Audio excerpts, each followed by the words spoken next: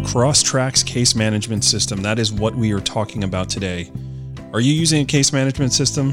What are you waiting for? If you don't use a case management system, you really need to look into implementing that into your business regimen. I've been at it with Crosstracks now a little over a year, and it's just been a game changer for my business. They are SOC 2 certified, SOC 2 Type 2 certified. If you don't know what that means, it means that their encryption system is second to none. And you have to go through a whole screening process to figure out if you can even qualify for that, and they have. So you know with certainty your data is being protected. I don't think there's another case management system out there that offers that same ability to have the SOC 2 Type 2 certification. As you guys know, I've been singing the praises of Crosstracks, and I really believe in this product, and I believe you should check it out. Contact Brad, contact Pat, one of the team members over there, and see if it's right for you. Crosstracks case management system, check it out today. Don't let asset investigations become a hassle for you. Let the professionals at JT Palmer & Associates, Inc. get you the information you need. We are a team of research specialists dedicated to providing you the intelligence that you're unable to locate through public databases. We have national and international resources available to provide accurate results to assist you in your asset investigations and in a timely manner. We work tirelessly to uncover exactly what collectible assets someone has. Whether you're investigating a business or an individual, our dedicated research team employs a range of techniques to bring the investigation to a conclusion. All information developed over the course of these searches is obtained in an ethical, legal, honest, professional manner. When you need asset investigations done right, turn to JT Palmer & Associates. You can contact our team by visiting our website at jtpalmerassociates.com or call 800-808-0078. Are you a member of NCISS? Do you know what this great organization does? The National Council of Investigation and Security Services was formed in 1975 to keep a watchful eye on legislation that affects our industry. Now more than ever, there are data privacy and DMV issues popping up all over the country. Consider joining and supporting this much-needed watchdog for our industry.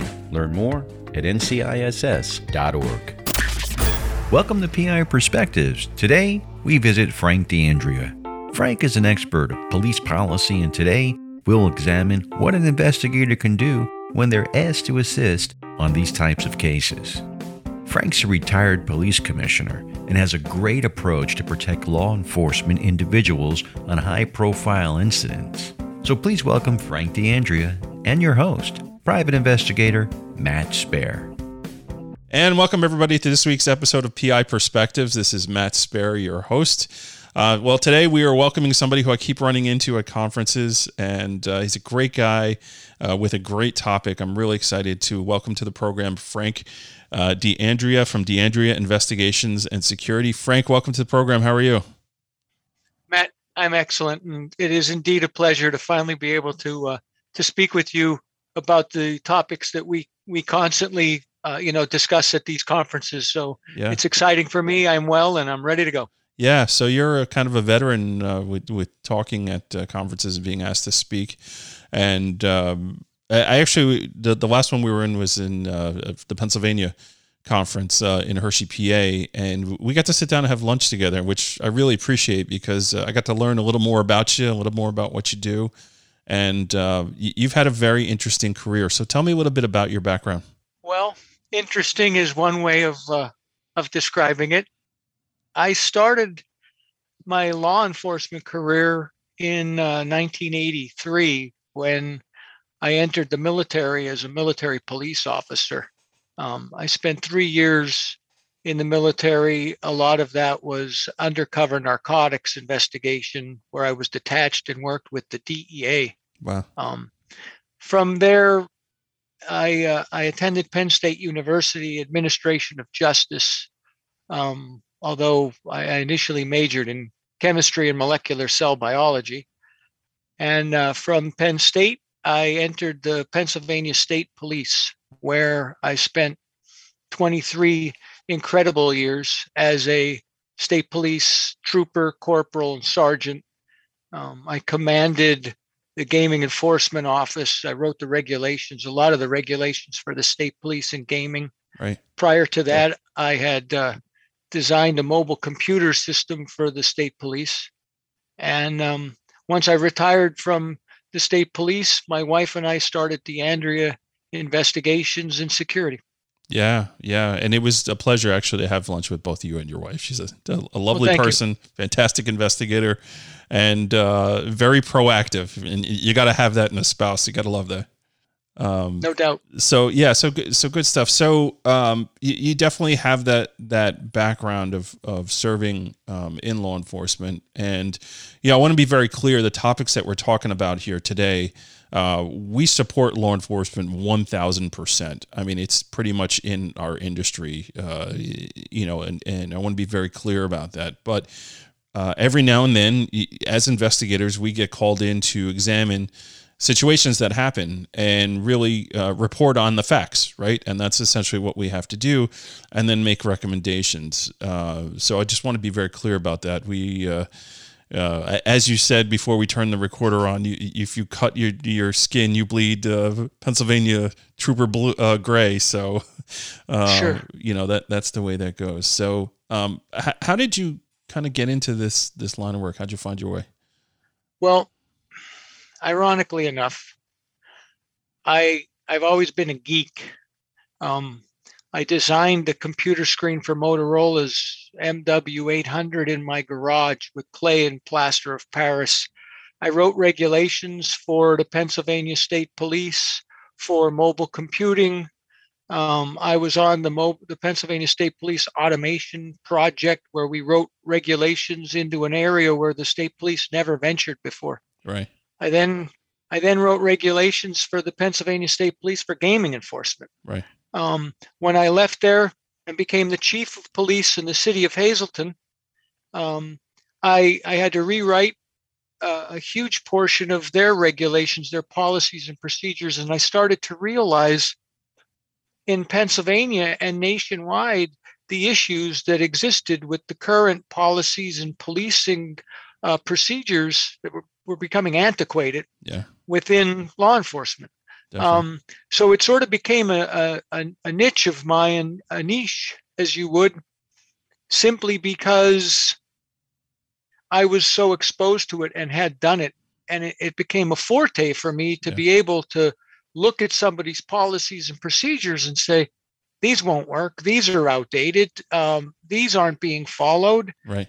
And so when I entered the private sector, I started to get calls from all of the attorneys that I had worked with throughout my 28-year law enforcement career. Right. And they're asking me, hey, we had an incident. It involved the police department. Can you look at their policies and see if this is correct? And so that sort of started the ball rolling. And then I realized that there was so much for me to do to educate law enforcement on how to write proper policies and procedures, and to make sure that they're being followed. Yeah. And so I started to teach that, instruct it. Sandy and I are both police academy instructors in Pennsylvania. Right. And so from there, I just started public speaking, and I now am certified as an expert in federal court and state court, municipal courts all over the nation, as a police policy and procedure review expert. Yeah. I think one of the things that you had said when we were having lunch that I found so interesting was that so many of these agencies just don't have anything. It's not even a matter of like having the wrong policies, but they actually just don't address these issues until it's too late, right? That's the scariest part of what I believe the public needs to be exposed to. Matt, I've said this often to you, and I say it all the time. I mean, you cut my wife or I, we will bleed state police gray. I mean, it's in our blood. Law enforcement is in our blood. Right. But the fact is that I don't know a bad cop. I really don't. I know a lot of cops that could certainly use a lot better training and a lot better policies and procedures. And I always look at the issue to find, you know what? The big problem here is you have no training. You have no policy that covers that. Or your policy is so outdated that if you follow it, it's worse to follow the policy than it would be to just not follow it. That was the other thing that I thought was really interesting about our conversation. The fact that so many of these policies and procedures are not current with real life, activities and things like that. And like you're just saying, right, following things could cause more of a problem than actually not following. That to me is a little scary also. The big problem that I see with that is there is no oversight. Not even at least, in a majority of the states and commonwealths that I've spoken in or talked to or consulted on, there is no state, there certainly is no federal oversight into a police department's policies and procedures. So in Pennsylvania alone, and Pennsylvania is cutting edge, we have more police departments than any other state in the nation, to include California and Texas. Wow. Pennsylvania has, at last count, 1,189 different police departments. That is not to include the almost 100 barracks of the Pennsylvania State Police. That still only counts as one PD. Yeah. So with that, you have the possibility of having 1,189 different policy and procedure manuals. Some of them are up to date, some of them are not. But what I've also found is there are police departments, small police departments, that don't even have a policy and procedure manual. Right. And so that's a huge problem that we need to figure out. How do we correct this? Right. Yeah, and one of the things that's also so interesting when you take into account technology and the way things have changed, and how officers are now required to wear body cameras in some jurisdictions, or you have regular folks that are using apps like Citizen or just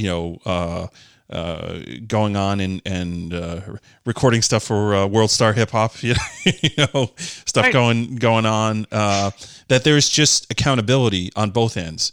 And, I have friends that are law enforcement, and some of them actually like the body cameras because they say, hey, I know when I show up and I'm talking to somebody, and especially my friend on the warrant squad, he goes, they see that camera, they know they're being recorded, and they're not going to get stupid and do anything that could really harm them later on. So he doesn't mind having to wear the gear.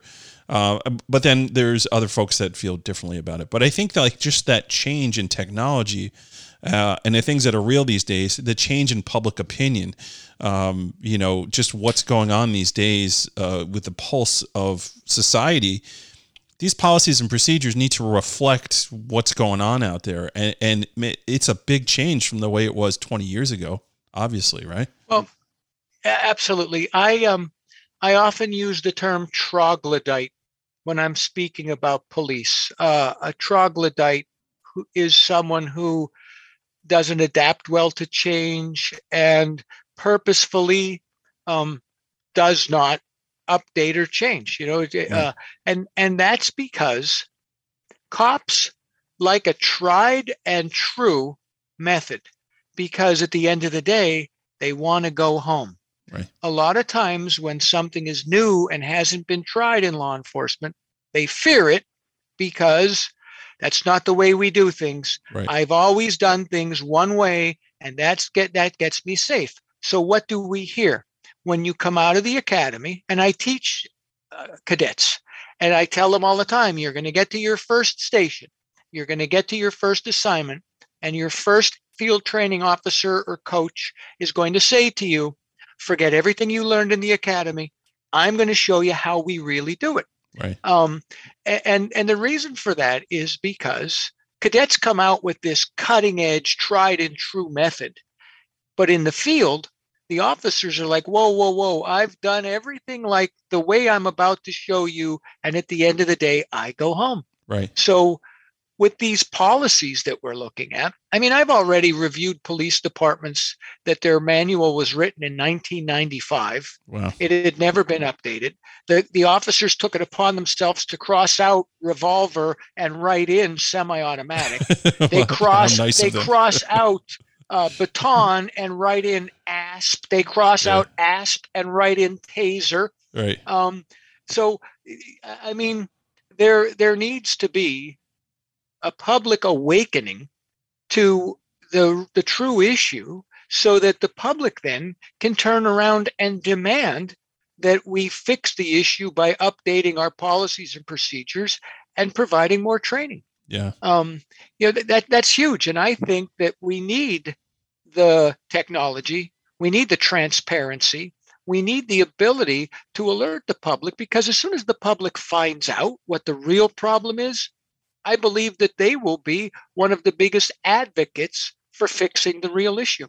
Yeah, no, you're definitely right there. Okay, so we're going to jump out real quick and take a break, and when we come back in, I want to start talking about or dive into how the investigator can take these lessons, these techniques, and from a business sense, being able to not so much offer that service, but at least when you get that phone call from the attorney, hey, I have this civil rights case that I need to take a look at policies and procedures. Do you know anybody? Right. So right. That's really what I want to dive into. So everybody sit tight. We'll be right back, and we'll jump into this topic. Delft Point keeps on advancing. The commonality search is here. The new data is unlike anything they currently offer and will go in depth into your target's assets and relationships. Use them on everything from jury research and associate connections to business investigations and fraud cases. You don't want to miss these. Visit delftpoint.com for more details. Sign up and use code PIP20 for additional savings. Are you an investigative professional? Did you know you can now find the best private investigator resources using investigatorstoolbox.com? It is a resource community built exclusively for licensed investigators and investigative professionals. This is the future of investigative learning, networking, and resource management. You can interact with some of the best investigative minds in the business in our community section. Our private investigator resources also have a robust learning section packed full of free training webinars, audio teachings, and helpful articles. Many teachings offer CLE credit. Our data resources section features over 225 free OSINT resources. This site is also designed to create a private personal resource library for your use when you do research. We have partnered with some of the best investigators and businesses in this industry to provide benefits and discounts to our members. We have over $1,250 worth of discounts and benefits available exclusively to members of the community. For less than 49 cents a day, you can access this amazing resource tool.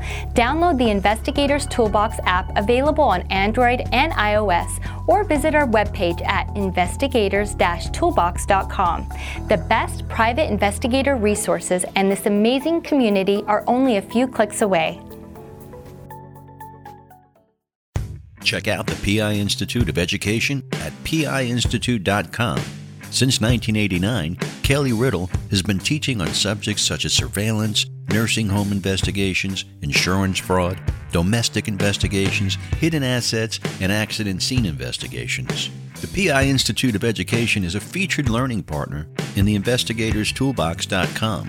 So check out the free content on the site, then visit the Institute for more great savings on additional classes. Check out the latest issue of PI Magazine. Robert Freed and Dr. Henry Lee grace the cover. Available online or via hard copy. And welcome back, folks, to PI Perspective. This is Matt Sperry, your host. Today we are here with Frank D'Andrea from D'Andrea Investigations and Security. We're talking about police policies and procedures. So, Frank, welcome back to the program. Thank you. Thank you. Yeah, so before we jumped out, I kind of teased that I wanted to talk about how the everyday investigator can utilize these policies and procedures, or just knowledge of it, or knowledge of who you are. More importantly, when an attorney client calls up and says they have a case involving a civil rights issue or policies and procedures, and they're looking for an expert. So let's jump into that a little bit. Sounds great.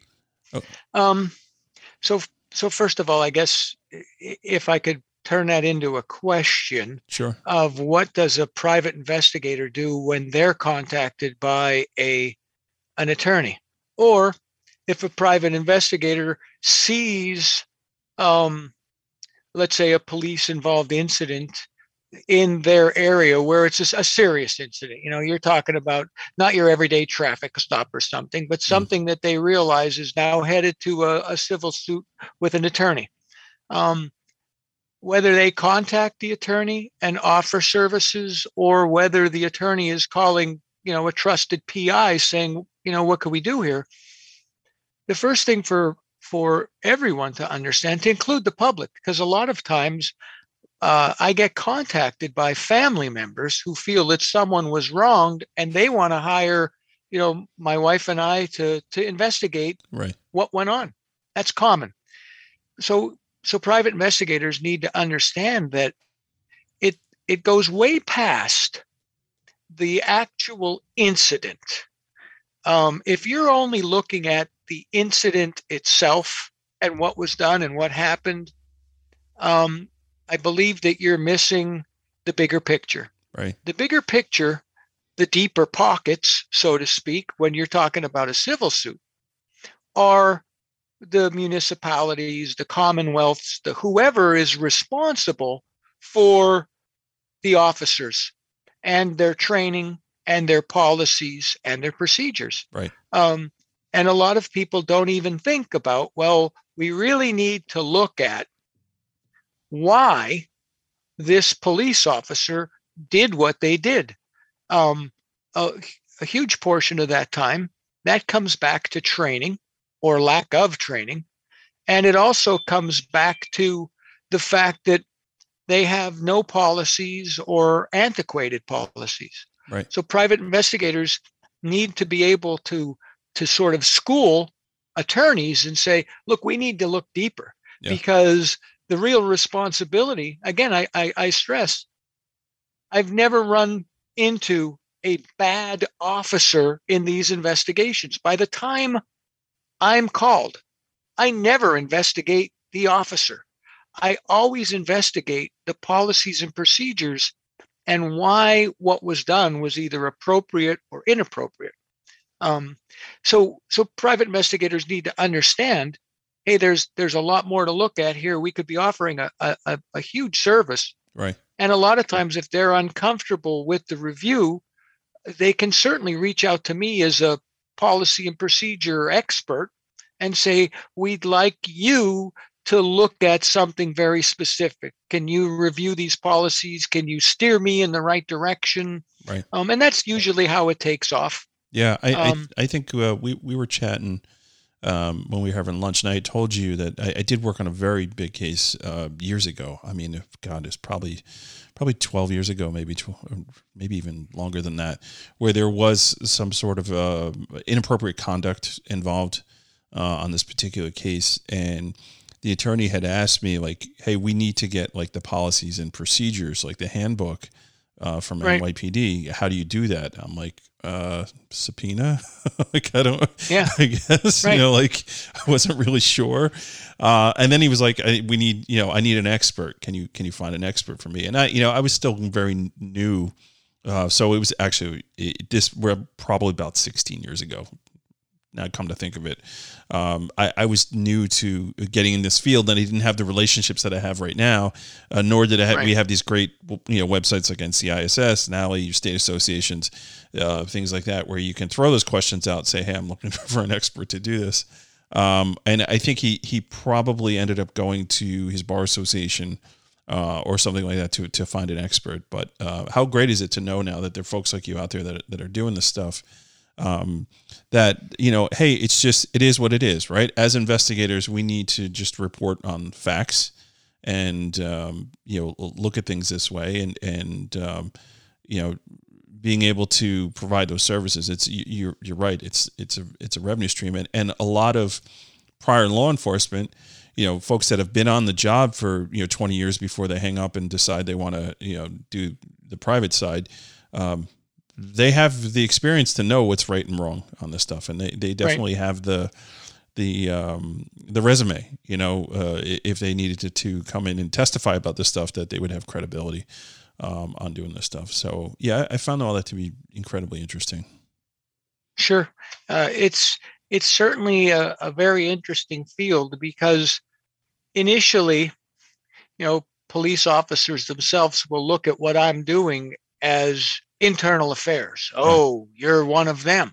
Right. And as soon as they realize that, no, actually, I'm probably the only person who is going to be able to defend you based on the fact that you only did what your policies and procedures direct you to do, only did what you were trained to do, or the bigger problem here is you're the baby being thrown out with the bathwater because the municipality or the state is quick to say, oh, we want nothing to do with them because, oh, how heinous a crime that was. That was terrible. Yeah. And they're just deflecting or diverting the attention from the fact that they're not training their people properly, or they have no policy or procedure on that.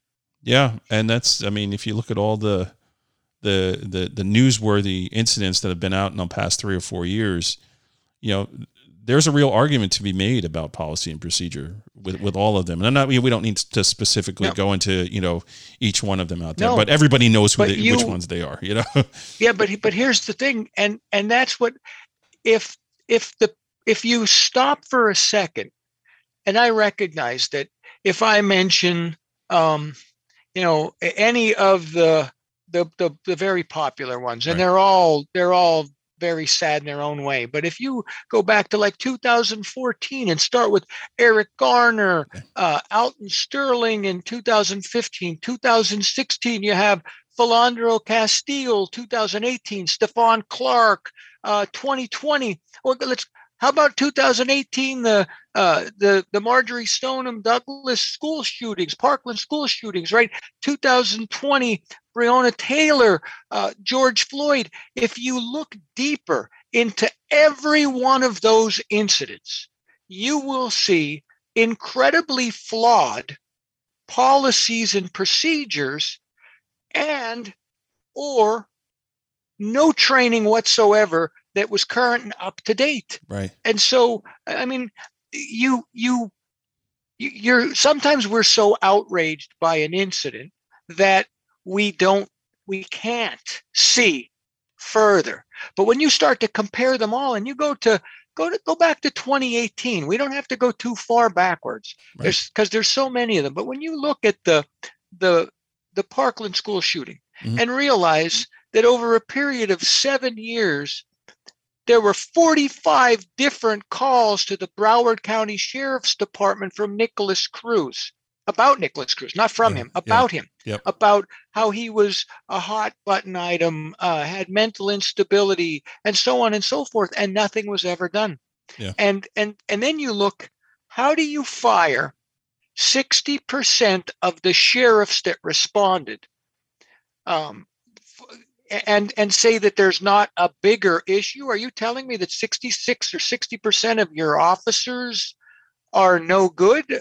I don't believe so. And then you have Sheriff Israel, who comes out and makes the statement, well, we're a bit lax in our policies. Right. A bit lax. 17 kids were killed. Yeah. But it doesn't stop there, because then you roll forward to 2020 with the George Floyd incident. And whether or not, I'm not taking sides, but neutrally, when you look at Derek Chauvin and you go back 8 minutes and 46 seconds, you can go back one incident per minute, 8 different incidents of use of force where Derek Chauvin had used chokeholds or neck restraints. That was his go-to move because his department allowed it. Right. And then all of a sudden, when George Floyd hits the news and the department becomes outraged that he did this, and I'm sorry, but I take issue with the fact, what did you do for the last 8 years when you had these use of force complaints and he was allowed to do that because the department allowed those moves? Yeah. I take issue with that. And in this day and age, you would think that the federal government, and they still haven't, but you would think the federal government would have come out and said, chokeholds, no more. Yeah. But It still hasn't happened. I still haven't seen states come across unilaterally banning that type of move. And it's sad. And so this is the kind of stuff that, as a police officer, I want nothing more than every law enforcement agency to have appropriate policies and procedures to protect the officers. Protect the officers, a great because point. That's who it protects. It's like, look, I'm a soldier of the law. I do as I am instructed by the rules and regulations, policies, procedures, training, and laws that I'm told I have to follow and uphold. Yeah. But in today's day and age, public opinion has swayed, and our policies and procedures need to change to keep up with the times. Yeah, I mean, that's such a great point, man, and it's so interesting to see you state it that way, right? I'm doing this for your protection. Don't hate me because I'm going to be your best friend later on when everyone's throwing you, into the fire. I'll be the guy to say, hey, no. This is more of a training issue than a personality issue, because I think that's huge. That is the issue at hand. And when you're talking about 60% with Parkland, to me that is a training issue. It's not you're not getting 60% of people that aren't doing what they're supposed to do because they say no, forget that, I'm out of here. No, this is a training issue. When you read Special Investigator Gaudet's report after he looked into Broward County, and he's talking about that their policy on responding to a school massacre, a shooting in a school, and it's a massacre. Yeah. And he explains that their policies were lax. They should have been updated. But then he went in to explain that they were similar to many of the surrounding sheriff's departments in the state of Florida. Right. Well, doesn't anybody realize it's like, okay, so every other one of those sheriff's departments in different counties is a Parkland school shooting waiting to happen because all of these policies and procedures are so incredibly out of date. Right. And when you start to look at the sheriffs that responded, and 4 of the 7 of them stopped to either adjust their bulletproof vest, they ran to the trunk and put their bulletproof vest on. And I'm looking at it thinking, is there not a bulletproof vest policy? Right. Either we're wearing them or we're not wearing them. But if you choose not to wear them because your policy says that's okay, then don't wait until kids are being killed to decide, I better put that vest on. Yeah. But I look at those policies and think, who's doing something about these policies? But let's go up to the federal government and let's look at the FBI and the Miami field office who got the calls about Nicholas Cruz and failed to send the information down to the FBI office, the field office that should have handled it. Yeah. We're back to September 10th, 2001, before September 11th, when we decided, look, Homeland Security is going to be built because all of these agencies need to share information. We're back to not even passing on information. Where are the policies and procedures on that? Yeah, no, it's definitely a systemic. It's not an ongoing problem. It's definitely it is systemic. That is correct. I stumbled on my words there. Thank you. No problem. Not enough coffee yet. So, the other thing it occurred to me where potentially a service that you offer could come into play is post-conviction investigations. Is that something that you get pulled into at times to take a look at things? I do. I'm pulled in many different directions. And a lot of times someone is going to come out, an investigator is going to reach out and say, look, can you look at these policies and procedures? Because I don't think that they followed them and they're rogue here, or they followed them and the policy and procedure is allowing them to do things they shouldn't really be allowed to do, sometimes by law. So it does come into that. It does come into play with, after someone's convicted, saying, well, this should never have happened, or this should have been brought up at trial. It's a fruit of a poison tree. Mm-hmm. So yeah, it's definitely something that I on more than often are occasions that I'm called to, to consult.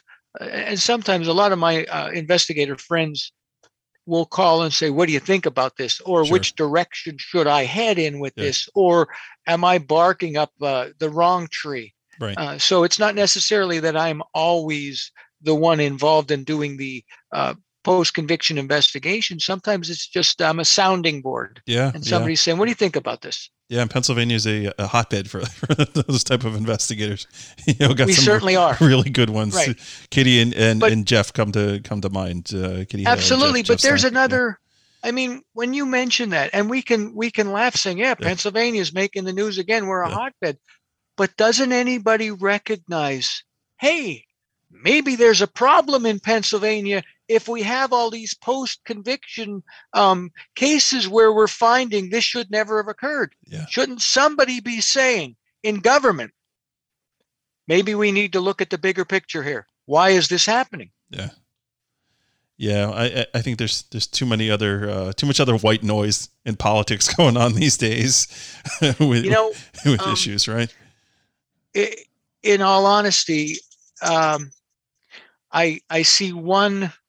I don't want to ever turn this into anything political, but I do see one candidate on the horizon who is actually using a plank in his platform to say public safety needs an overhaul. Yeah. And if elected, that's exactly where I'm going. We are rewriting policies and procedures. Yeah, no, that's good stuff, and it's important to address that stuff because obviously, I mean, seeing the issues and the problems that are out there, it's definitely something that needs to be addressed. So, in your experience here, folks that get into this line of work that do this type of stuff, what would you say would be the number one mistake that they make when they're trying to take on this work and they don't really have the experience to do so?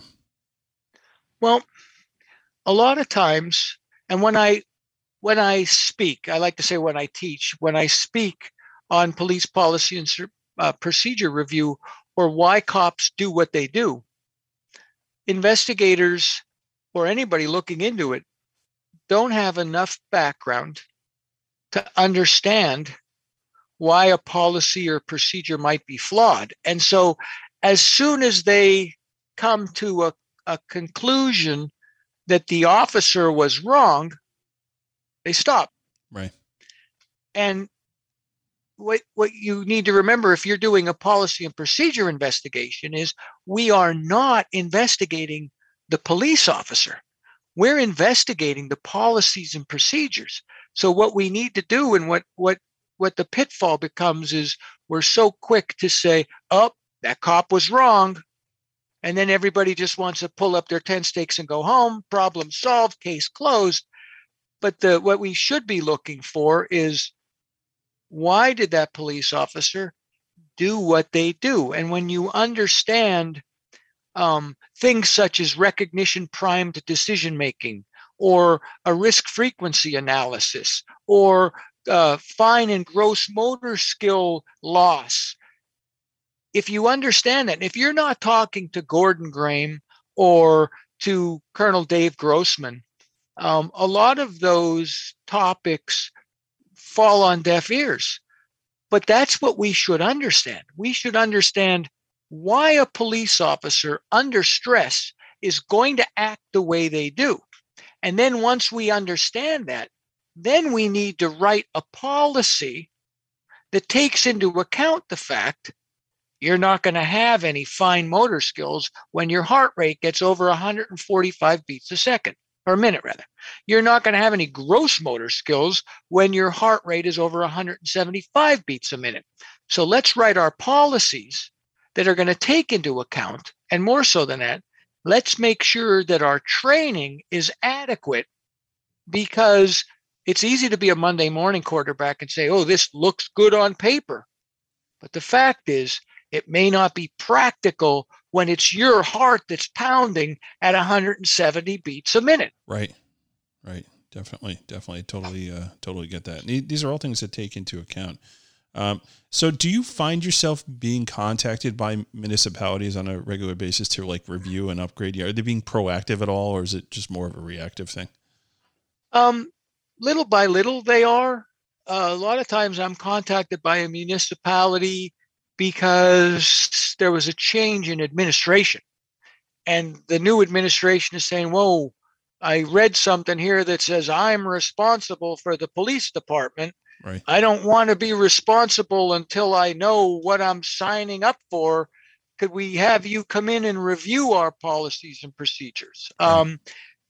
So, yeah, I do find that some of my work is actually from the municipalities themselves that are saying, well, we'd like a neutral third party to take a look at this. Right. Sometimes it's attorneys that are solicitors for these municipalities that contact me saying, can we hire you to take a look at, this policy or procedure manual? So yeah, that does happen. That's got to make you feel good, right? You know what? Because that's proactive. Yeah. And anytime that I could say, you really want to look at the International Association of Chiefs of Police and take some of their policies, or you want to look at some of these associations that are out there, and you want to update this policy, your use of force policy, you really need to make sure that you have a de-escalation policy. There's still so many police departments that can't even spell de-escalation. Yet alone, is there a hyphen between the two E's? Is it one E? I'm not even going there. I'm not trying. But the fact is that unless you teach it and understand it, you don't even know de-escalation. I don't need that. I have everything I need. You need to understand de-escalation, because you should have updated your use of force policy. Yeah. And your use of force policy should be including de-escalation. Right, obviously. But then you have to train your officers in de-escalation. You can't just write a policy that says, oh, we have a de-escalation policy, but nobody knows what de-escalation is. Right. It's important. Yeah, definitely. There's two sides of that for sure. So, okay, we're going to wind down here. Frank, this was awesome, man. Thank you so much for coming on and for sharing. Folks, I encourage you to reach out to him if you have these types of cases or you have questions about doing this type of work. This is a gem here of knowledge to take advantage of. Frank, how do folks get a hold of you if they have questions? My website is the easiest way. I'm happy to give it to you, Matt, and if you could put a link to it, it'll be in the show notes for sure. Yep. Yeah, it's simply deandria.biz, right? Or I'm always one to give out my personal cell phone number because it's on my website as well. They could just call me from, and I if I realize that you're not spam or one of my favorite 10,000 telemarketers that call me a month. Yeah. I usually ask, if I don't answer it, it's because I didn't recognize the number. And if you leave a voicemail message or shoot me a text, because telemarketers still haven't learned to text yet. Yeah. I always will return the call, but that's the easiest way to get in touch with me. And I'm happy to assist in any way I can. And not only necessarily as an expert.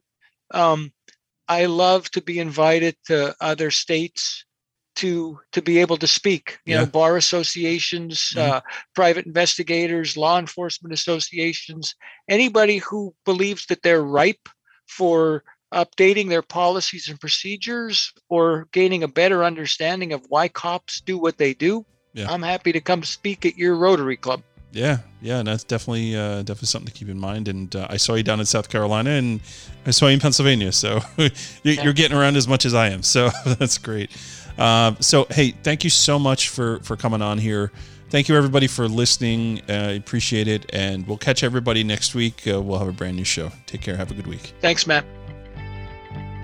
A special thanks to Frank for bringing this real topic to us. It's amazing how many police departments there are in Pennsylvania.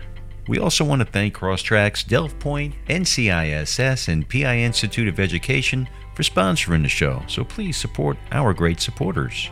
Did you know Investigators Toolbox has an app for Apple and Google? Use code PIP201836 and save $20 when you join. Got a question or a comment about the show? Email Matt at matthews@satellitepi.com.